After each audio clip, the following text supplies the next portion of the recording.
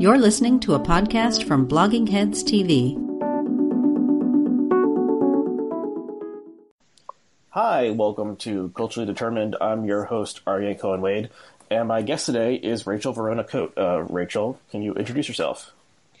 Hi, I'm Rachel. Let's see. I'm very happy to be back. Thank you. Thank you so much. Thank you for coming back. Yeah, my pleasure.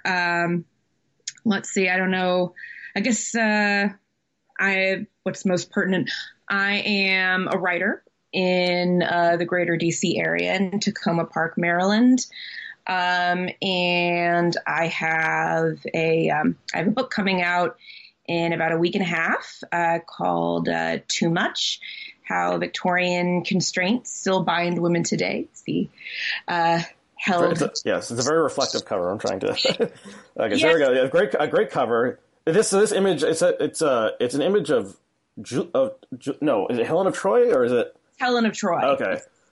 Yeah. And actually, if I thought ahead, I would have had the final copy in my lap, and then I could have just held that up. But I won't. Right. So this is the advanced reader's copy. So it will look somewhat different when you go to your local bookstore or wherever you purchase books. A little bit more matte. less reflective, but basically the same. That's the cover. Okay, so again, thank you again for coming back on.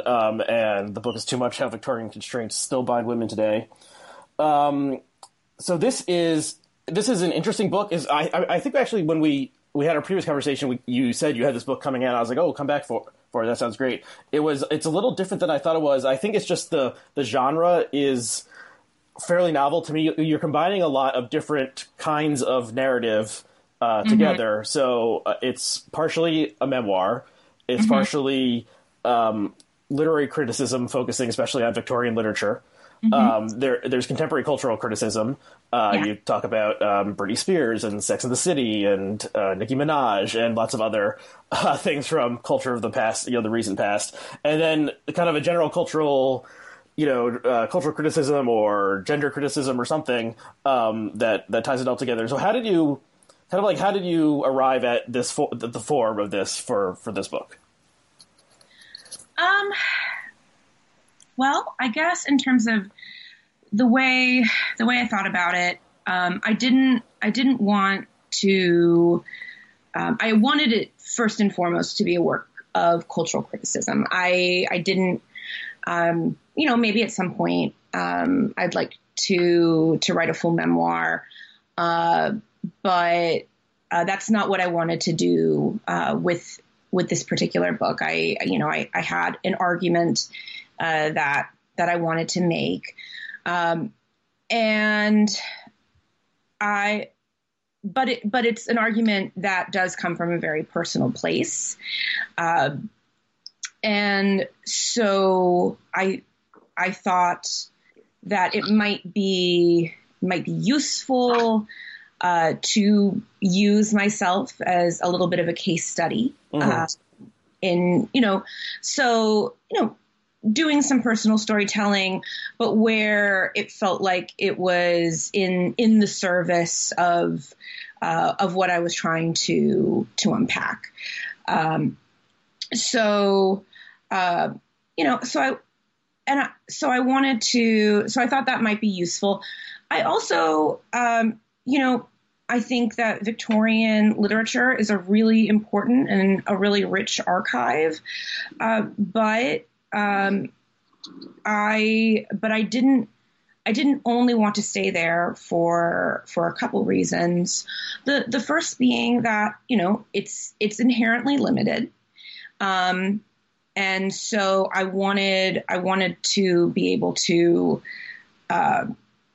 incorporate, or I wanted to kind of extend the conversation, because I think it's something that is relevant to far more than, the sort of white, genteel woman that would have been reading many of these Victorian novels, or and in a lot of cases also, white genteel men.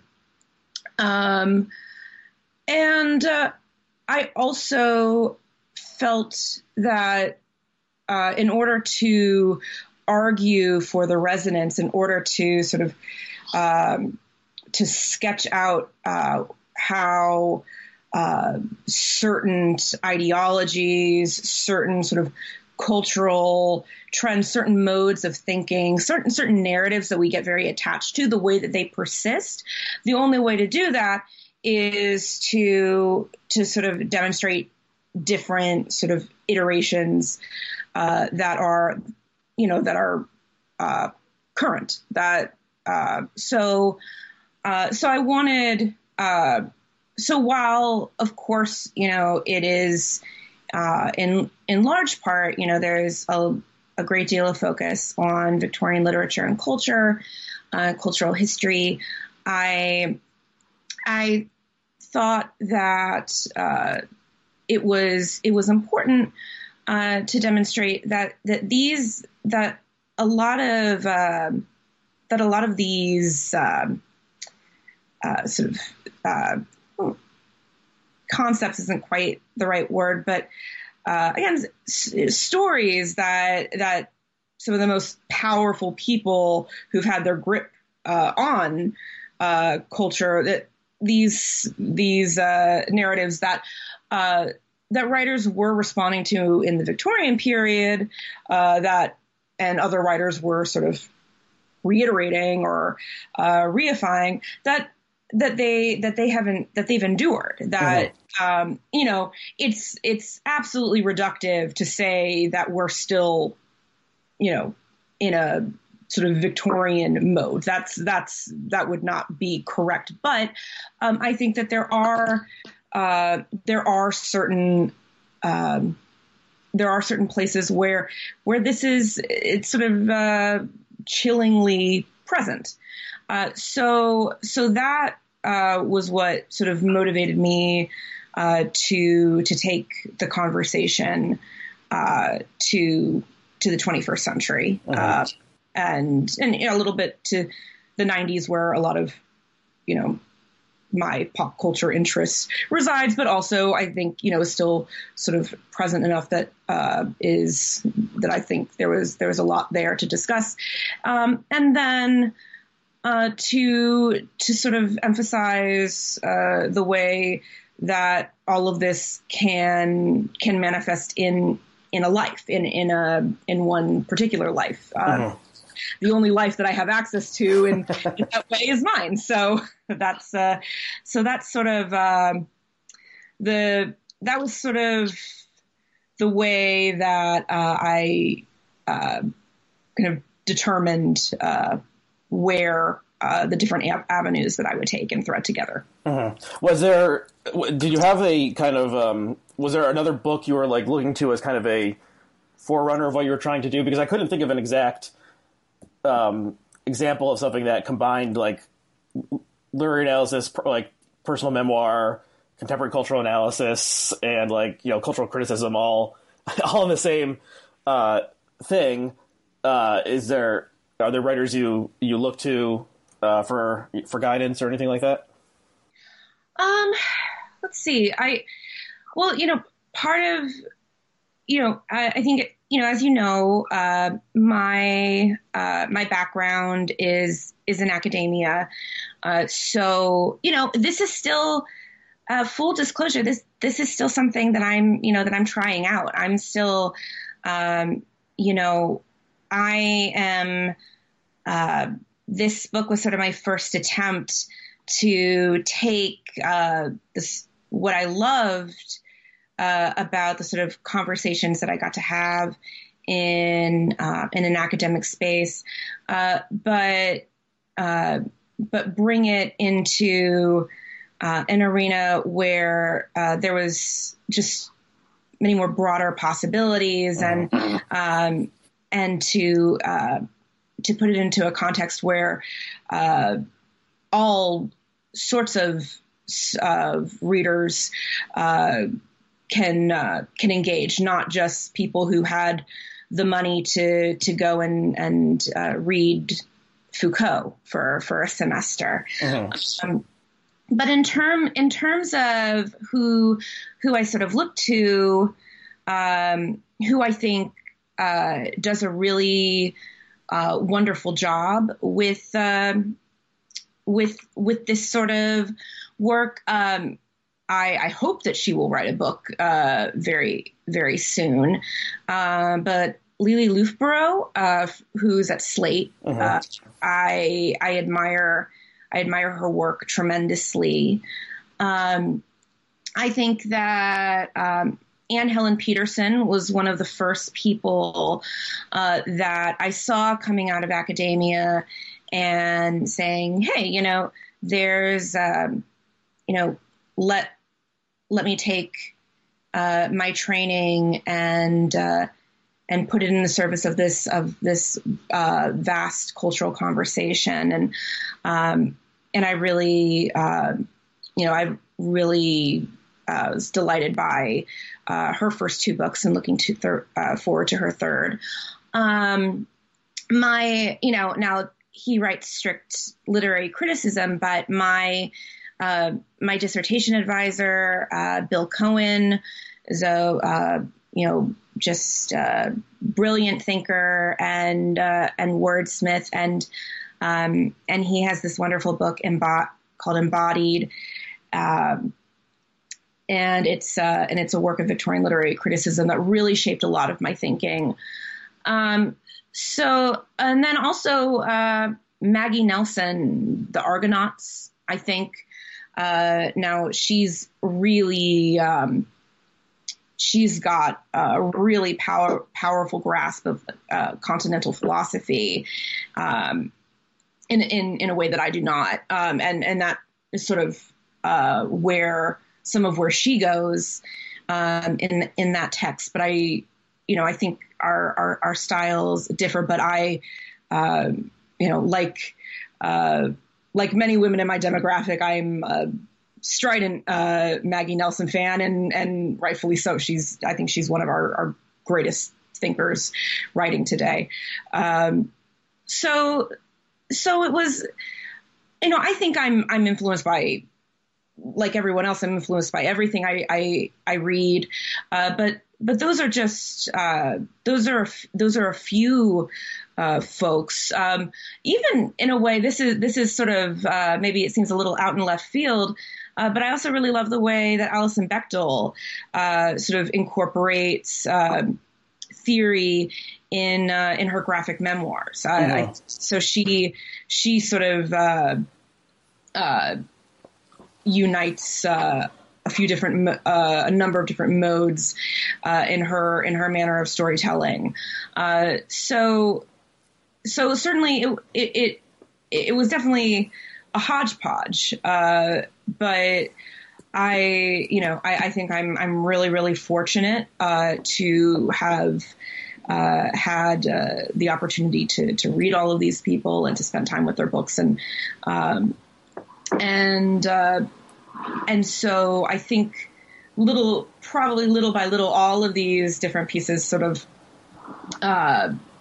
helped me kind of puzzle together, okay, so this is how I sort of want to do this. If I were going to take my academic enthusiasms and take my interest in sort of personal storytelling and my desire to write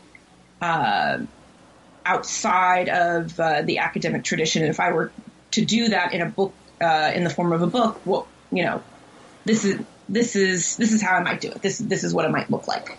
Right. And something that just occurred to me is I think there's some like kind of new journalism, participatory journalism, almost like, this isn't quite right, but like the documentary Super Size Me, of like, you center yourself and you get to know, like the reader gets to know you through this work, and things that happen to your life, and you're not like going off and doing experiments, but you're using your personal experience to filter through all these other topics, and then so it's the reader receives a portrait of you by the end of the book.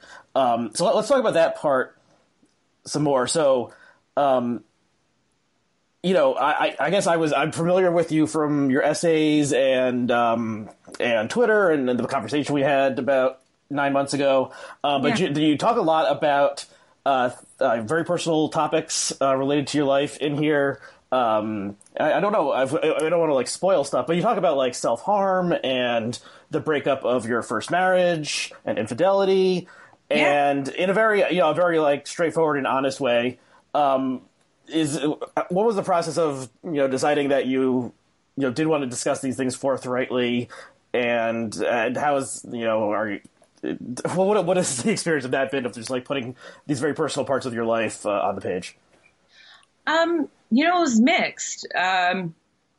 The sort of the way I came to it, I knew sort of what the sort of scaffolding was. I knew, I had an idea of, okay, well, I know I want a chapter on this. I know I want a chapter on this, I feel, I want a chapter on this because I feel I want a chapter on self-harm because I feel like that's something that isn't written about as much. I really wanted to write about the idea of fallen women. And, well, I get, if you stuck me in the 19th century or even now, I guess I'm something of a fallen woman. And so it was. Well, it's just funny to think it's like, you are immersing yourself in Victorian literature and, the Anna Karenina kind of storyline. It's like not exactly, but there. Yeah, so there's parallels between the classic Madame Bovary, Anna Karenina storylines and like what happened to you when you were in your 20s. Yeah. So writing about cutting, that was very difficult. I would do it again. I'm glad that I did it. I think that sometimes something that writing about something that's worth it, that's worth getting to the bottom of, can be painful. It can dredge up some difficult and unwieldy urges and feelings. I think that writing about it gave me clarity, which is often the sort of thing that I'm chasing when I write, which, I think a lot of us who write, I think that's what we're seeking. And it gave me clarity. I just accidentally started saying therapy as I was trying to say clarity, which is kind of interesting slip. Okay, so that's a Spoonerism and a neologism. So the clarity you get from therapy is I do get clarity from therapy too, but yes, I think it gave me clarity that I was pursuing, I think. So there was a selfish element there. I hope it will be useful or resonant for readers who may have endured or lived with or are living with sort of similar manifestation of mental illness. But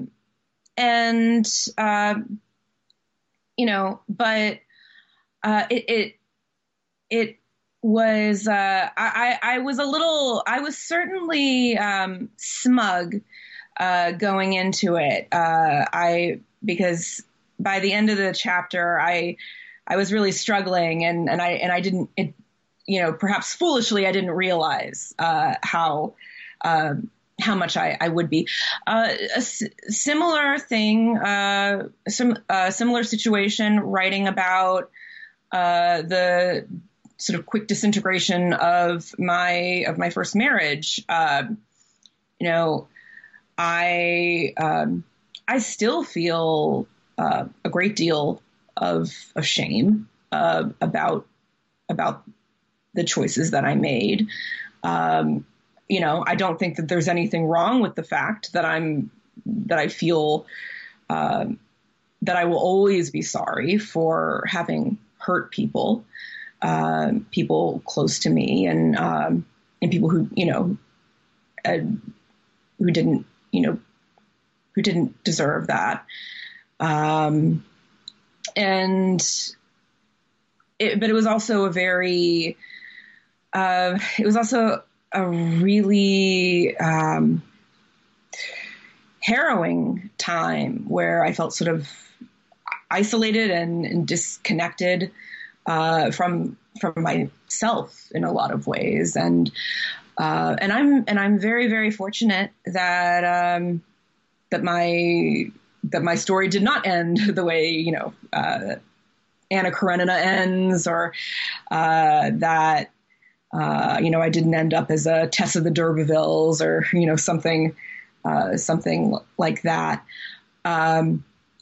But nonetheless, I felt like it was an important story to tell, as long as I could do it ethically and stay focused on the fact that what I was talking about when I was when I was sort of drawing from personal experience, the important thing was the decisions that I made, and what led me to make certain choices,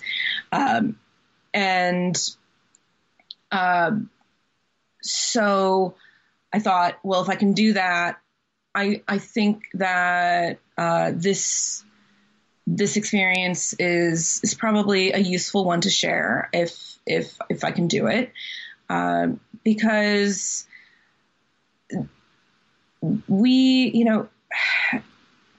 I'm very happily married, but I also think it's true that we fetishize monogamy, and we fetishize the institution of marriage still. And I think, and while it is certainly the case that no one was forcing my hand to get married, that was a choice that I made.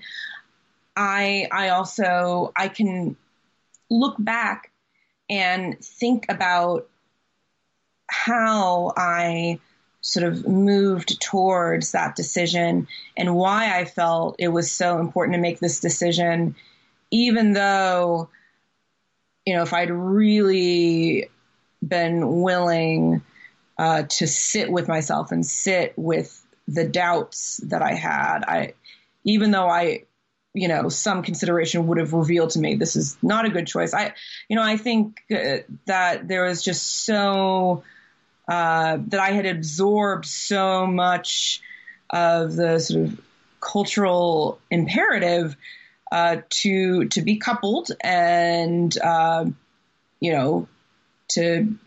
get married, that was the right course of things. And I'd been in a relationship for a certain amount of time, and this was somebody who who was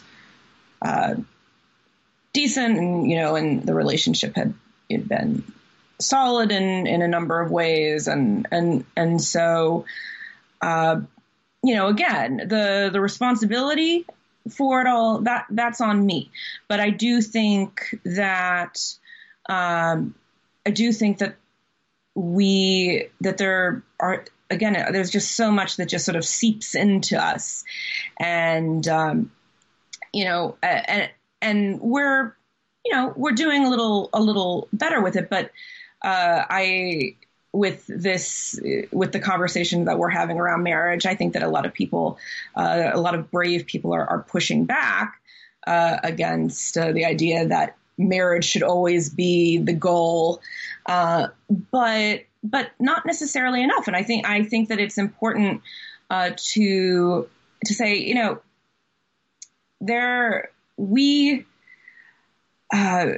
this sort of climate that we've created, the way that we're thinking about relationships, and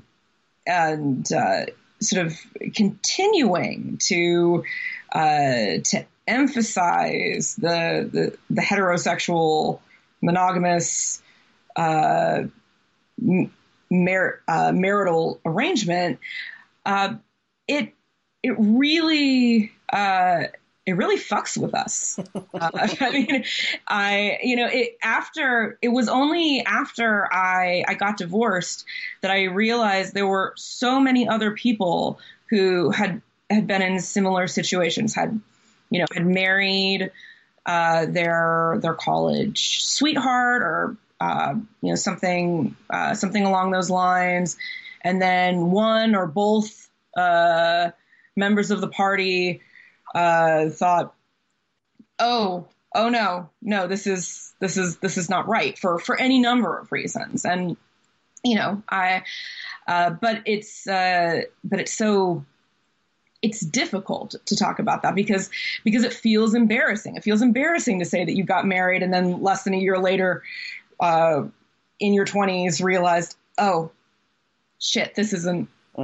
This wasn't right. I made it, to quote Job, I made a huge mistake. Right. That's a Arrested Development Job, not biblical Job. No. Yeah. So, okay. Well, let's talk about the title for a moment. So you say, so Too Much is the title. So I'd like you to talk about that. And also you mentioned that maybe the title came to you through a Dave Matthews song. Or a lyric in a Dave Matthews song, or at least that was one point where the phrase occurred in your consciousness. Okay, but what is it that women's emotions are too much for the society that of the Victorian era and still continuing on to today? What is too much? That's too much.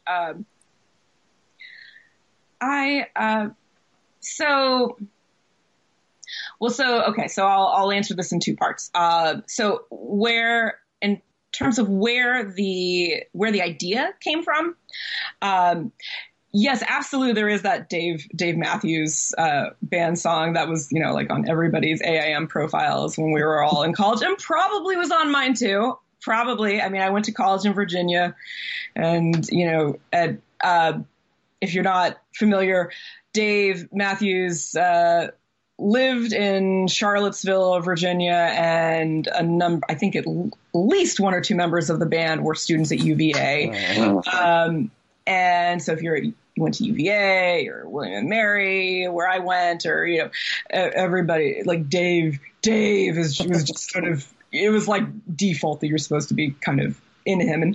And so I'd certainly heard this phrase, in certain different places, and I hadn't started making the connection. But yeah, Dave Matthews' song "Too Much," and there was the Spice Girls who also had their song "Too Much," which I think is a better song.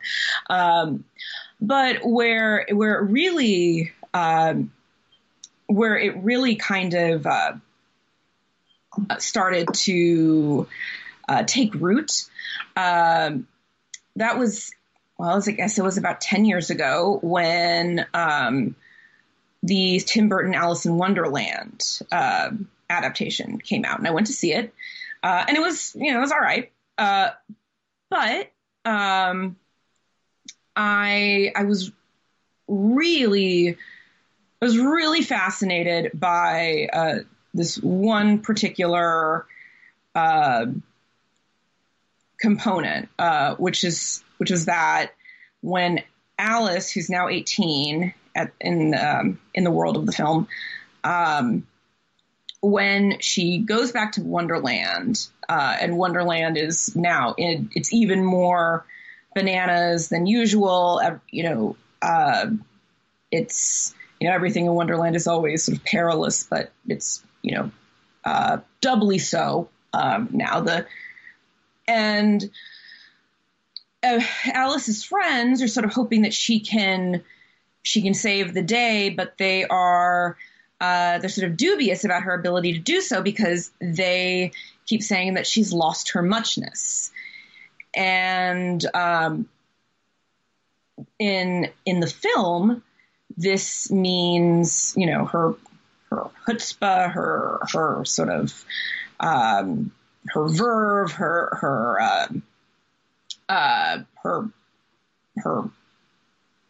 bravery, her audacity. And so one of the threads of the film is traces Alice's sort of rediscovery of her muchness, or whether she's rediscovering it because she never actually lost it, or she, and she has to resummon it. That's probably what it comes down to. But anyway. So the muchness was inside of you all along, that kind of... Yes, the muchness, it was the friends we made along the way. But what I thought was sort of interesting when, I was leaving the film, and I'd really just hooked onto that word. And the reason I hooked onto it was because I thought, well, gosh, it's really lovely that this word muchness, is such a positive thing, such a just indisputably positive trait. Because if you had just sort of given me this made up word and said, come up with a definition for it, I would have come up with something that was probably pretty negative. Uh-huh. And that was that kind of came from my own experience of feeling like I was too much, which is to say fundamentally excessive, unable to keep myself from sort of spilling out everywhere, whether emotionally or, because the volume of my voice can tend to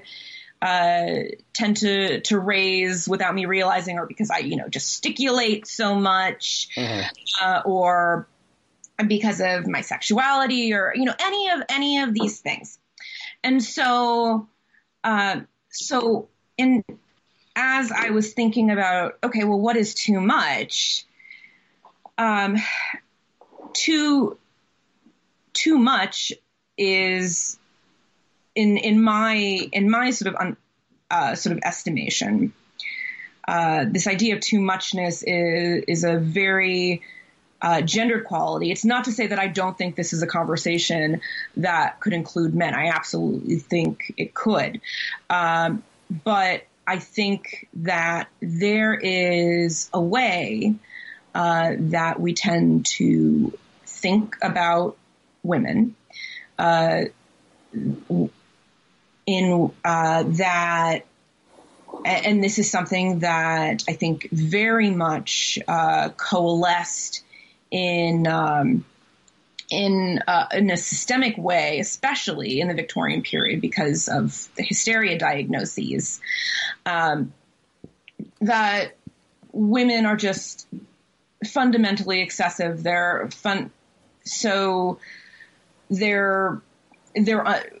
unruly. Our bodies are unruly, apparently our uteruses just sort of migrate all over and cause all sorts of haywire. We're always apparently just on the verge of a breakdown. So we probably shouldn't read too many novels because that's just overstimulating. It's as if, it's almost as if women are we're always just sort of just at the saturation point. In terms of emotion and sexuality and just general disposition or physiology and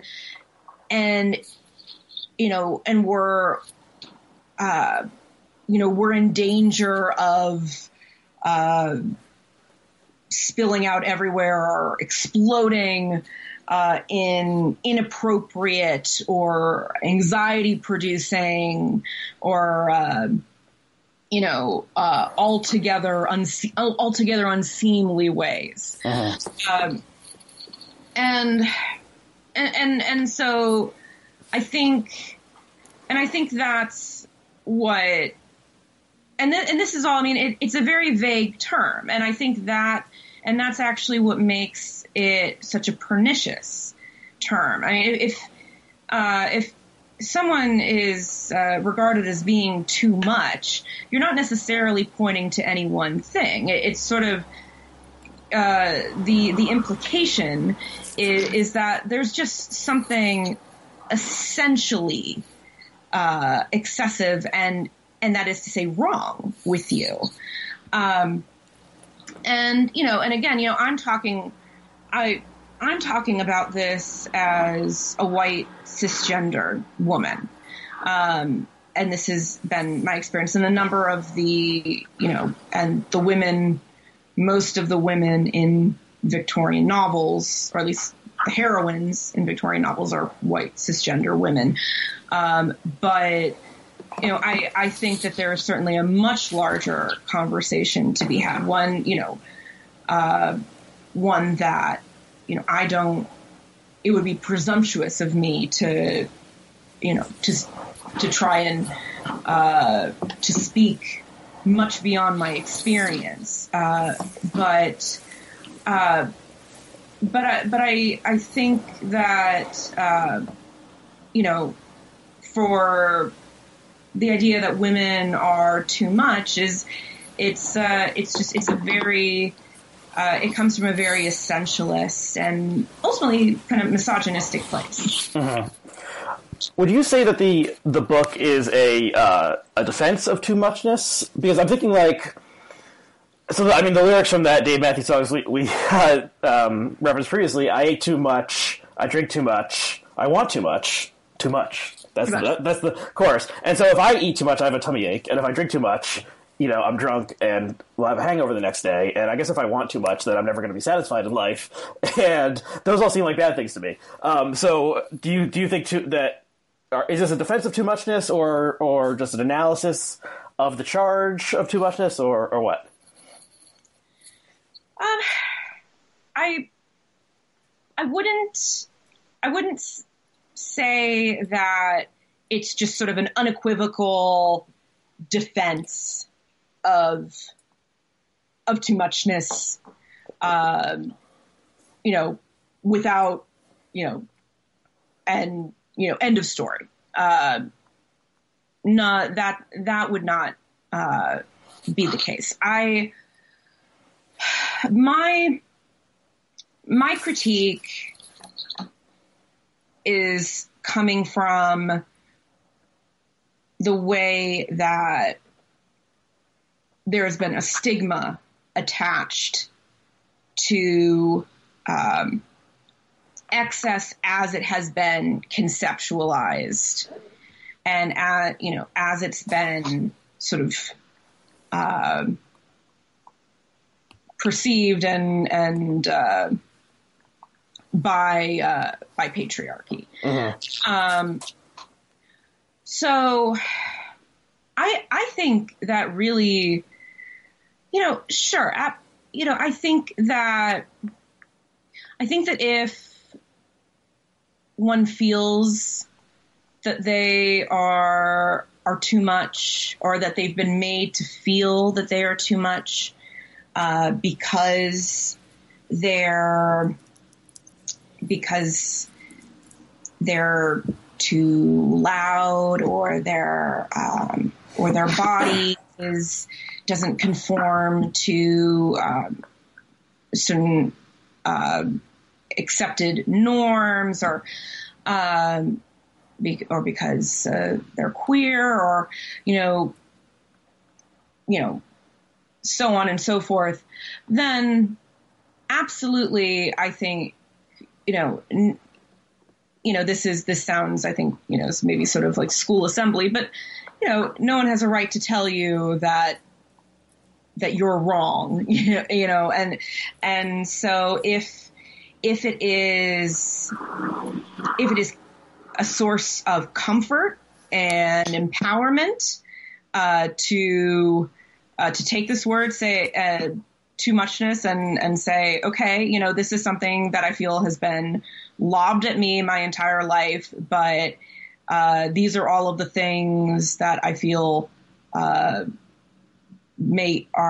really off my, you know, to the extent that any of us can be authentic, my authentic self, then awesome, you know, wonderful. Take the term, hold it close. And I think ultimately my feeling is that we all have to decide for ourselves where we, you know, how we want to embody the how we, you know, what we want our embodiment to be, how we want to navigate the world, and, you know, what feels right. And so, we just simply don't have the right to cast judgment, cast aspersions upon another person for, you know, as long as they're living in an ethical and empathetic way. This isn't to say that, you know, people should be able to do whatever the hell they want and, you know, no judgment, never be held to account. No, you're just, you know, this isn't to say that, you know, that if tomorrow somebody like, I don't know, Hope Hicks said, oh, well, you know, people can't deal with my too muchness. No, people cannot deal with you because you are, you know, you've supported, you know, a racist autocrat. And, you know, that's the problem. So, you know, this isn't meant, I'm certainly not interested in sort of allowing a term to just sort of be taken and used as a defense against, behavior or choices that are, you know, that make that endanger the world, or, you know, are toxic or anything like that. But I do think it is important to think about the ways that the idea of excessiveness has been so gendered. It has been so ubiquitously attributed to people living at the margins, and I think that we need to interrogate that and think about the ways that we can demand more of ourselves, and, you know, and extend to others more empathy and compassion and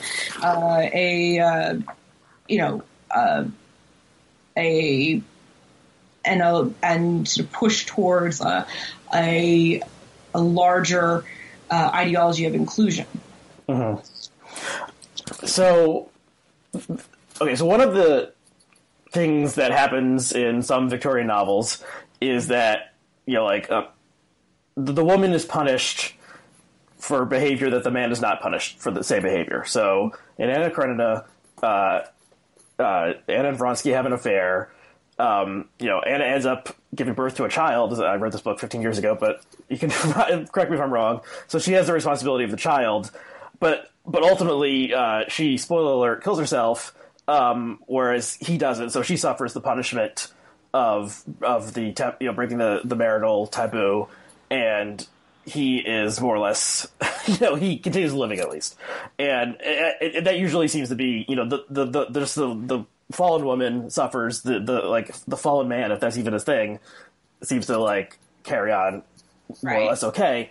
So in one account, this is like there weren't like divorce laws or easy access to abortion back then. So these things provided like you couldn't have the easy escape pod that would happen today. And there's an interesting essay that Jeffrey Eugenides wrote about 15 years ago about how the traditional novel was dead because of divorce. But anyway, so. In one sense, it's like, okay, so obviously this is unfair. The woman should not be either, if there's punishment, it should be equal punishment. Now, should it be that and then this kind of made me think of this op-ed that ran in the Times late last year. I think the woman's name is Ruth Whipman, who wrote it, and it was something like, women shouldn't lean in, men should lean out. Do you remember this one? I think so, yeah. So it's kind of like saying, the lean-in movement in, like, corporate workplaces had encouraged women to act like men in the workplace of, like, all, like, working 60 hours a week and giving it all and, being aggressive, especially traditionally a masculine trait. And then she was saying, like, no, this is like a trap. Like, this is not feminist at all. It should be that convincing, like, that men should act more like women, like, less aggressive, more cooperative, more willing to take time off from work for family needs and stuff like that. And that would, like, make everyone happier. So, like, the people, Sheryl Sandberg and those people, like, focused, like, had it entirely backwards. So, generally people, there's still social sanction for having an affair and stuff, but, like, you can get divorced, and abortion is available in some parts of the country, not easily available in others. Like, this is a confused question, but do you think, like, should it be like would it be fairer if, like, the social sanction, like, fell equally between the genders, or if we said, like, really there should be a social sanction, and, Anna should have been treated like Vronsky was treated by society in St. Petersburg, and just forgiven. Sure. Well, first of all, so now I can't remember if Anna gets pregnant by Vronsky. I'm almost positive she does have a child, but I can't remember if Vronsky raises it or if Karenin raises it. Okay. I think it's Karenin, but I could be wrong. He's sort of a long-suffering fellow. Seems like the sort of thing you do. Right. So no, I see what you're saying. I feel like I don't have an easy answer. I think we've fallen into a trap when, I remember that op-ed. I remember it coming out, and I'm pretty sure I read it. But it's been some time. I think we fall into a trap when we say, women be more like men be more like women, because, I mean, and I know this sounds really, this might sound absurd, but it's women and men are just, they're such over-determined terms. And at this point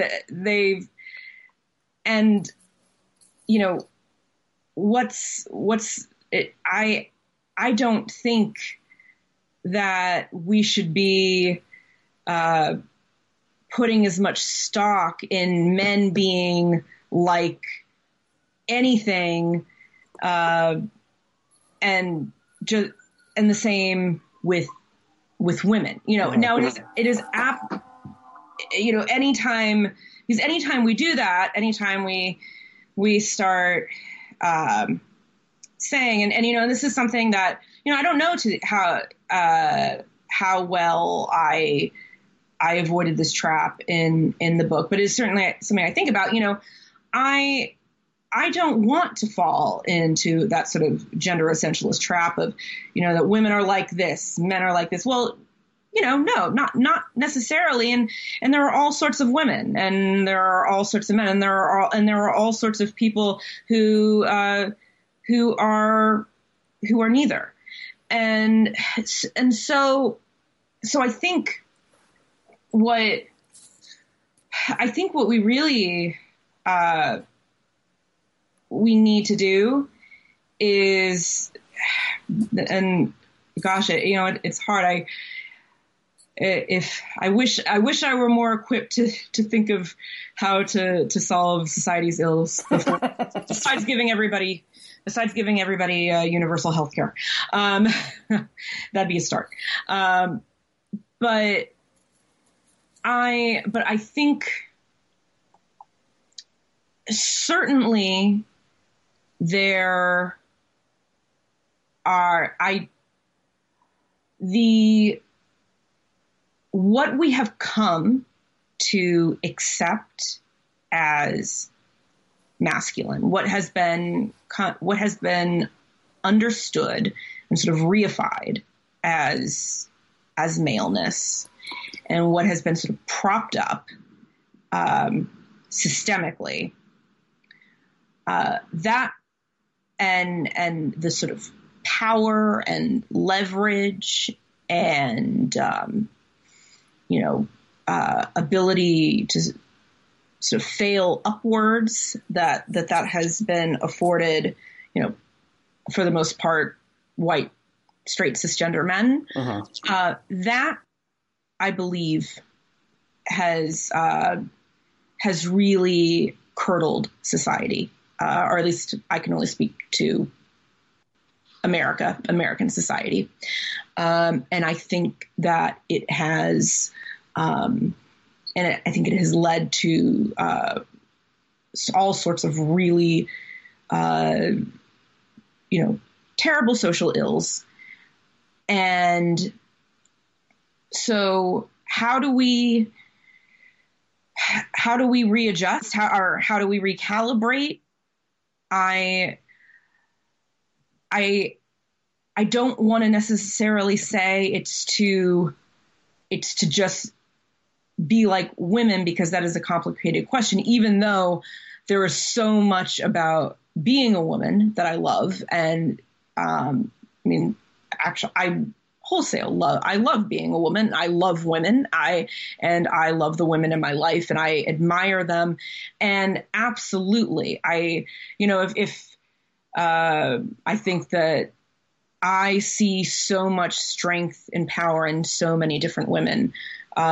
And sure, those are qualities that I think are worth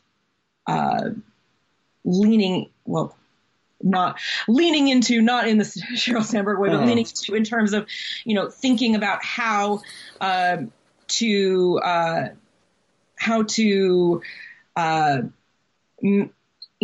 render a society more inclusive, more interested in,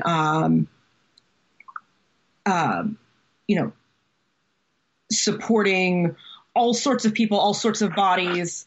But I think that we have to think about this in terms of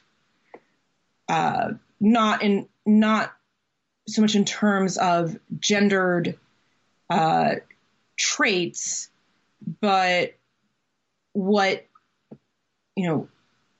sort of principles are important for the sort of society that we want to live in. And do I think it is probably likely that there are many, many things about the way women lots of women tend to be together, that aspects of female communities that I do think are wonderful and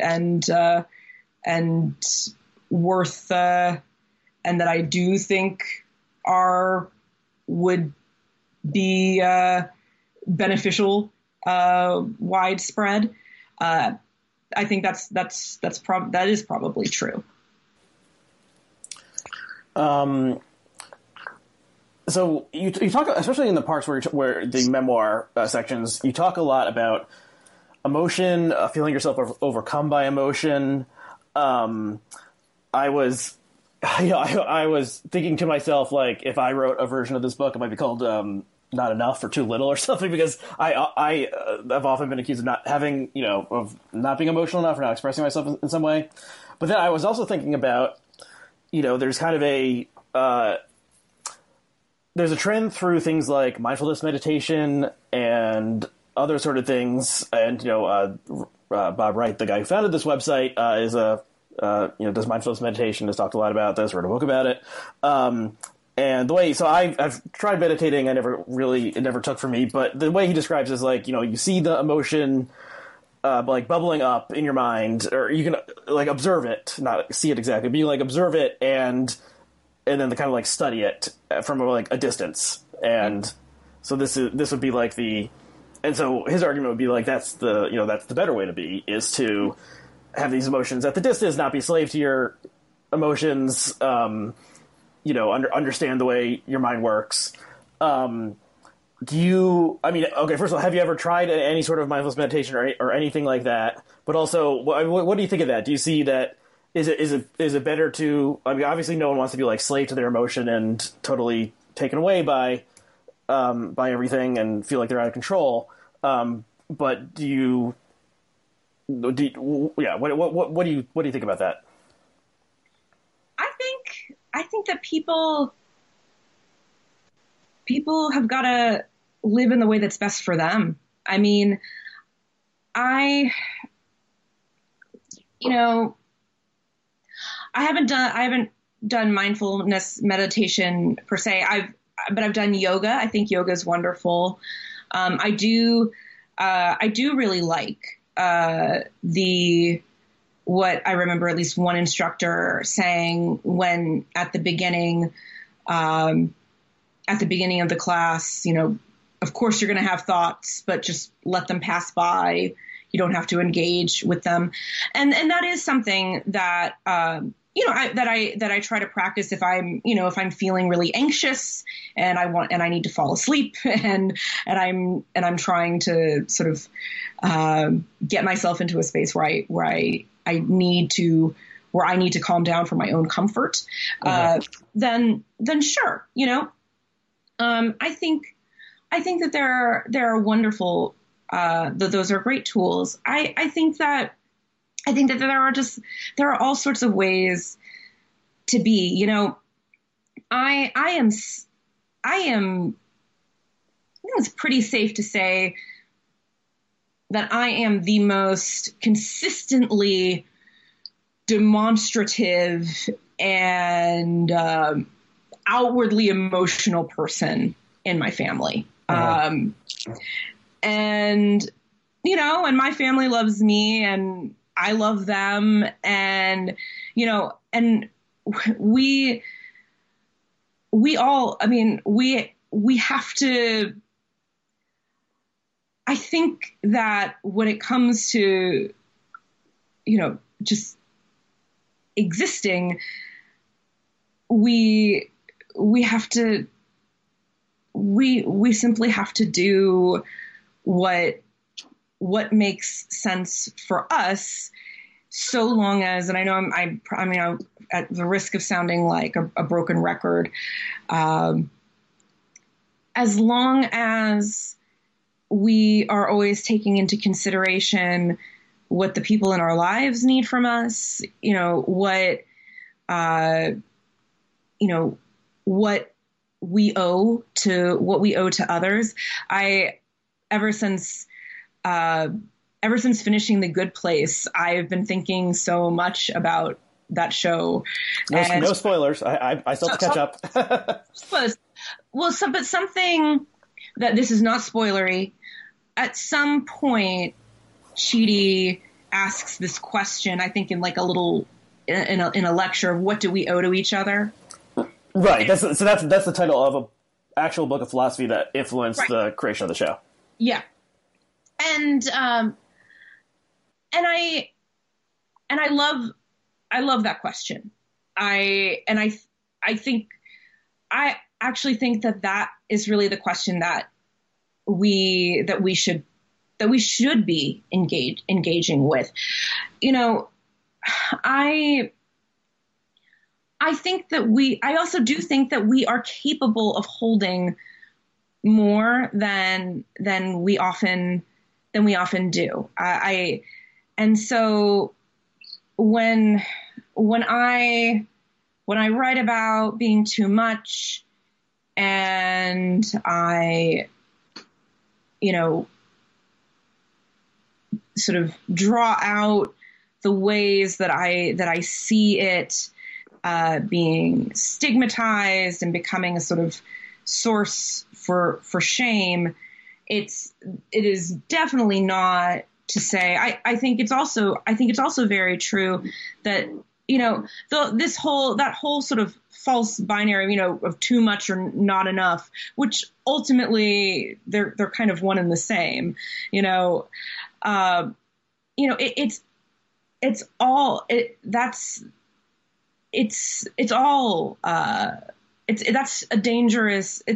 dangerous. That's a different dangerous way to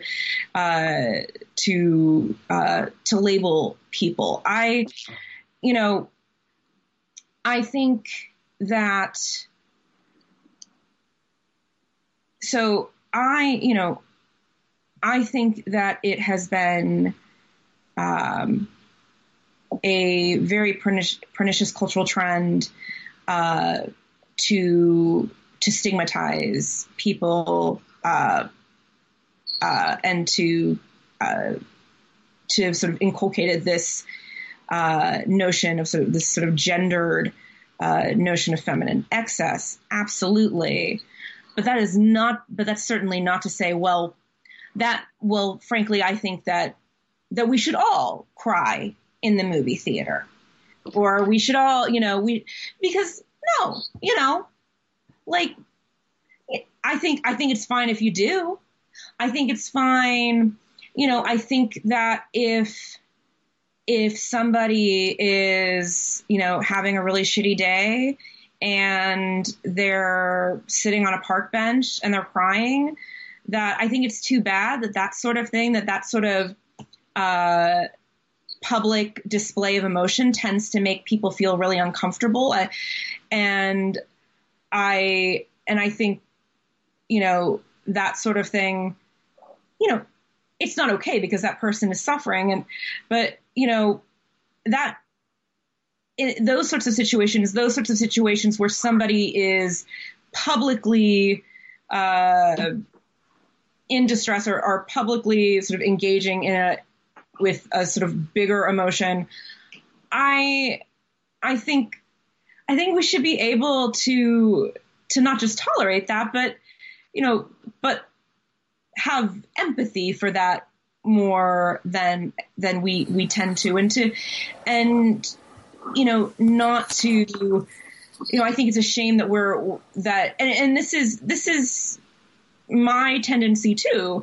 If I see somebody who's, sort of going through it, like just on the metro or something, I feel really anxious, and I think, well, God, why? They're just having a bad day. I should offer them a Kleenex or something and ask if there's anything I can do. And if not, just leave them alone and, let them live their life and, and hope that their day gets better. And at the same time, if you're somebody who feels that, that your life is yours to hold and that you feel the most comfort in only sharing what you want to share with consideration or thought, then that is another perfectly fine way to be. And I think that what my hope is just that, we can find ways to meet on common ground and come to sort of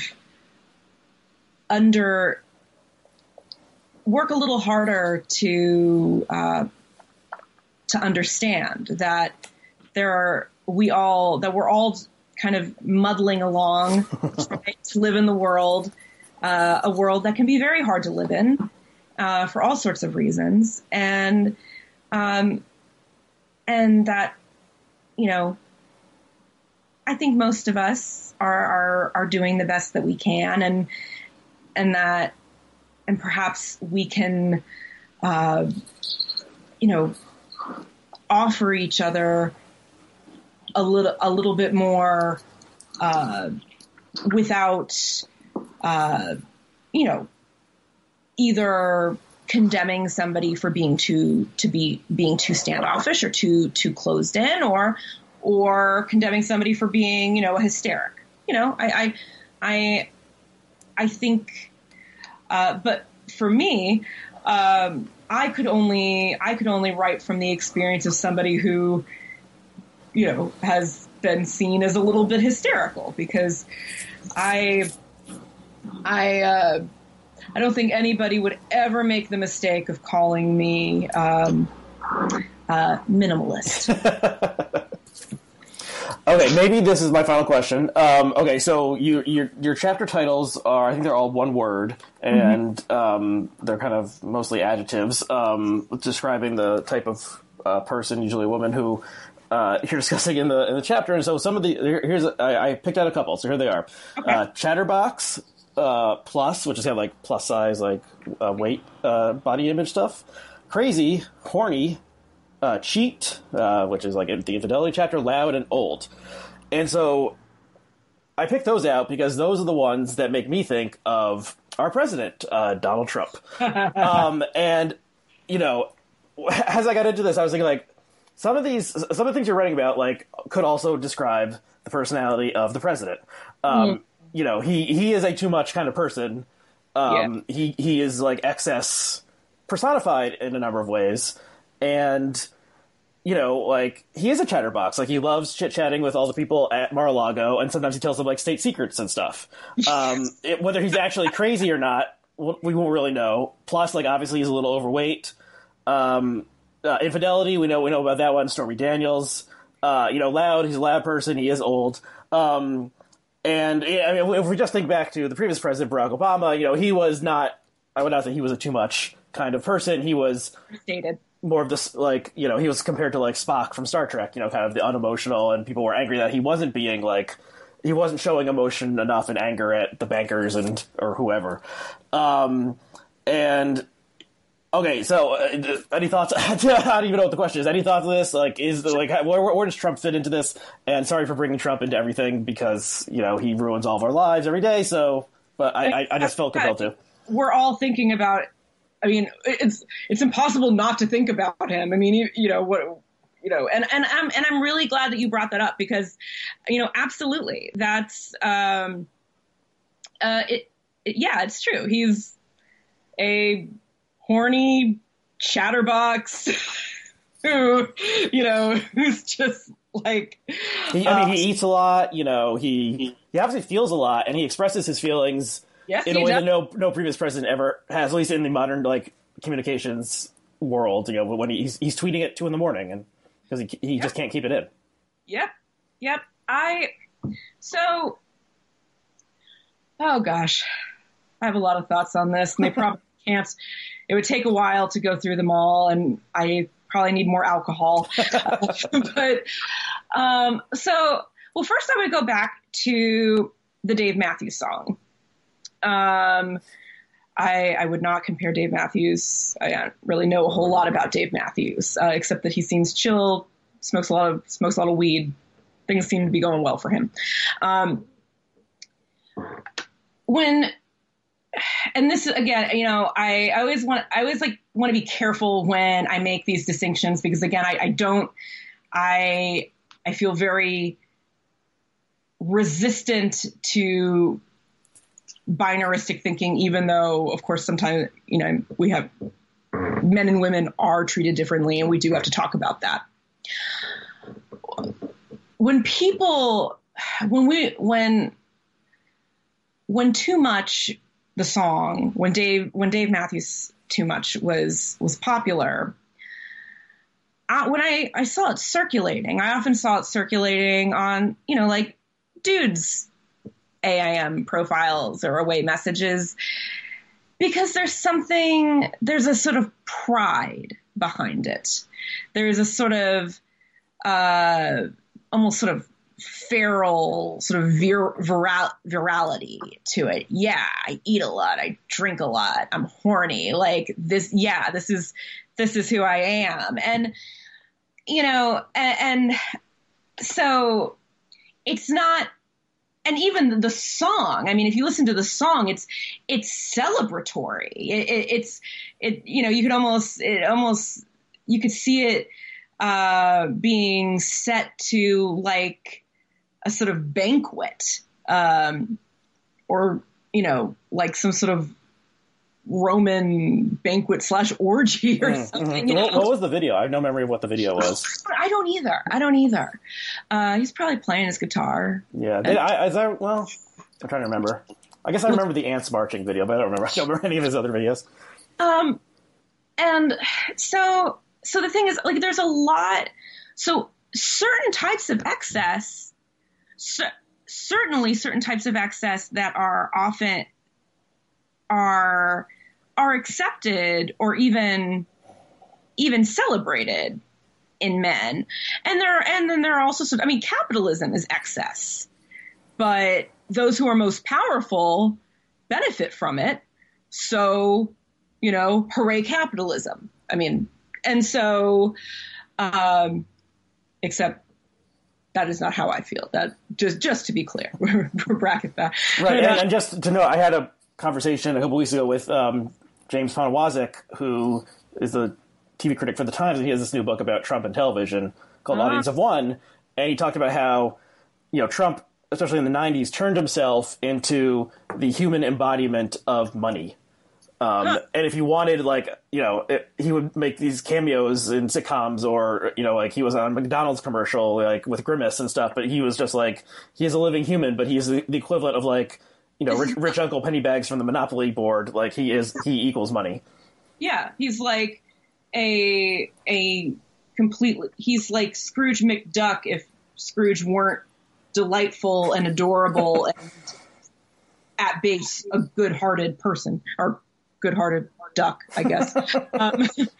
So yeah, Trump's supporters, as best I can tell, love all of those things about him. And I don't know. I don't think they'd love them. I don't think they'd love it in a woman. That's my guess. They wouldn't. I don't want to fall in the trap of commenting on anybody's body. I mean, even though his tan lines, there was that recent photo that just kind of... Yeah, it should be his makeup, whatever bronzer he uses. It's very kind of ghoulish. But, that... I think that for a certain type of person, he's seen as this sort of authentic, kind of just... raw sort of man who eats his McDonald's and loves purportedly loves to get laid and all of that, and so I guess so. My feeling about this is, first, these things that can often be the downfall of a woman, especially a woman in the public sphere. Those of us who are horrified by Donald Trump, absolutely, we look at him and we're like, you are just an absolute debauched human being. But that said, the worst things to me about Trump are not that he eats McDonald's or that he's a philanderer. It's that he's put kids in cages at the border, and that he's stridently racist, and that he's a misogynist, that he's a sex criminal. And and it's hard to say where certain tendencies end or where they start to curdle and become monstrous. I absolutely, there's being the sort of person who has been historically sort of lampooned or stigmatized as being too much, being excessive because they're emotional or they're much more open about their sexuality. And then there is living without any kind of regard for other people, and living in a way in which you're only serving yourself. You're only interested in yourself. You're just indulgently at the whim of your own inclinations. And that is only the start of how I feel about Trump, of course. But, I think that,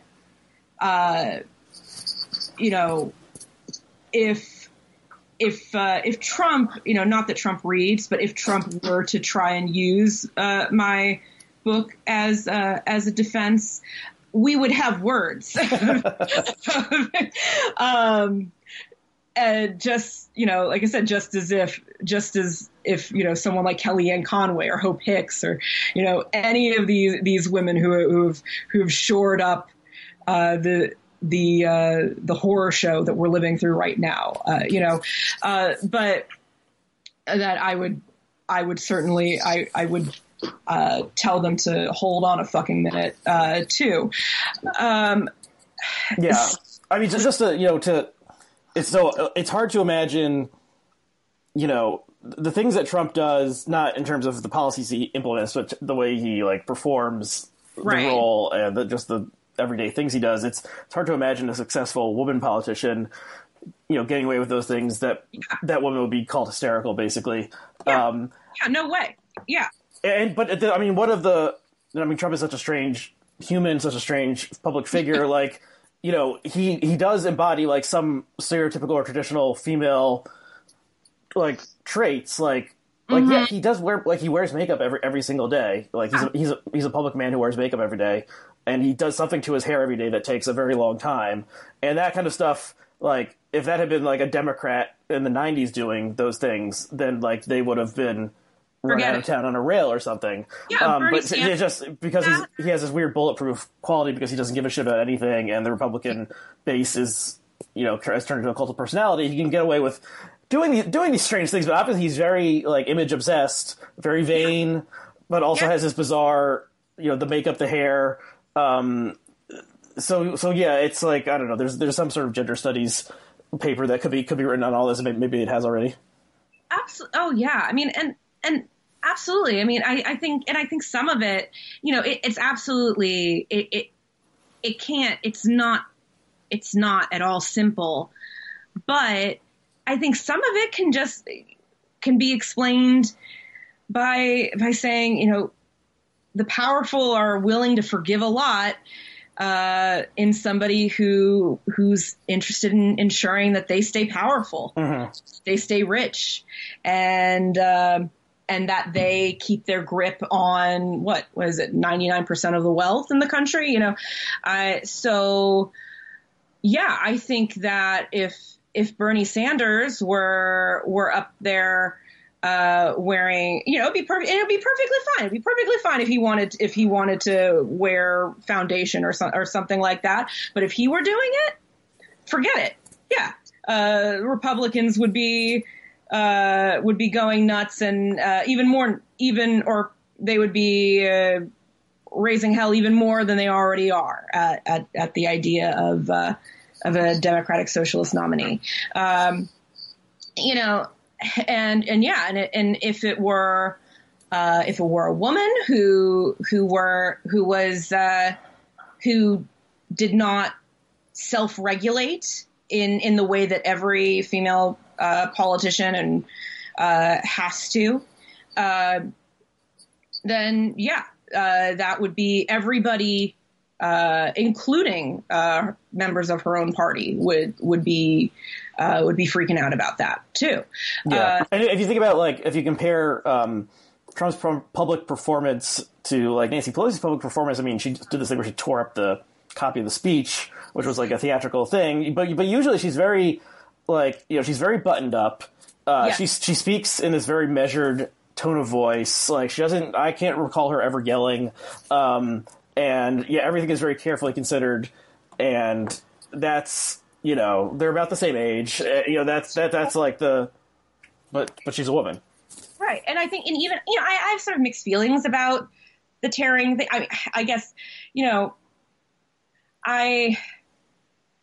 was because it was performative, and yes, I mean, everything is performative, but I mean, didn't she extend her hand to try to shake his hand he gave her the whiff or whatever and refused to shake her hand.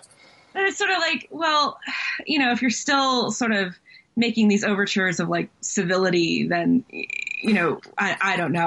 Well, I mean, the outrage is obviously phony. And the idea that we're concerned about civility in the age of Trump, when he's, gives insulting monikers to people and, talks about shithole countries and so on and so forth. Like, this is all just like kabuki, bullshit. Yeah, absolutely. And again, even the way that she ripped the speech, it was very measured, and there was something sort of pleasurable, sure, about watching her do it and just do it very demurely, but it felt to me a little like hollow, like she was performing the angry woman, but she was performing it in the only way that she knew she could do it. I mean, of course, she was still going to. I'm sure Fox News is still calling her a shrieking harpy for having done it, but really, it was a pretty, it was a pretty tame display. I mean, I would just assume. I mean, I don't really know that it changed much of anything. I think. I mean, the main thing it did is that however, a week later, like, no one who remembers. I mean, I guess Trump did all these sort of reality TV style things during it. Like, there was the awarding the Medal of Freedom to Rush Limbaugh, and then the reunion between the soldier and the wife, and so all these kind of stunt type things. And this was just one more stunt, but it seemed to be an improvised stunt instead of like a carefully planned one. And people are, mostly say the union dresses are forgettable, but I don't, nothing he said, there's no sentence or something or new proposal that people are remembering, like, we're still thinking about tearing up the thing. So if that neutralized whatever he was trying to do, then, great. Yeah, what Good. the hell? Then then that I'm glad if that's the effect it had. Okay, is there anything else you want to say? We've gone a little long, but, no one's stopping us, or we could wrap it up here. No, I mean, thank you. This is, I appreciate, I appreciate having such a wonderfully rigorous conversation, and for, making me think about, pushing me to think about all of these different, aspects of the book that, I've sort of, maybe occurred to me, but that I haven't had to really, think through, in this way and articulate before. So I thank you. Okay. Well, you're welcome. That's great. And thank you for coming back on Culture Determines. So here's the book again, Too Much, Victorian Constraints Still Behind Women Today. And by the time this airs, it will be on sale. So, check it out wherever. So thank you, Rachel, for coming on. And thank you to our viewers and listeners, and we'll see you again next time. Thanks.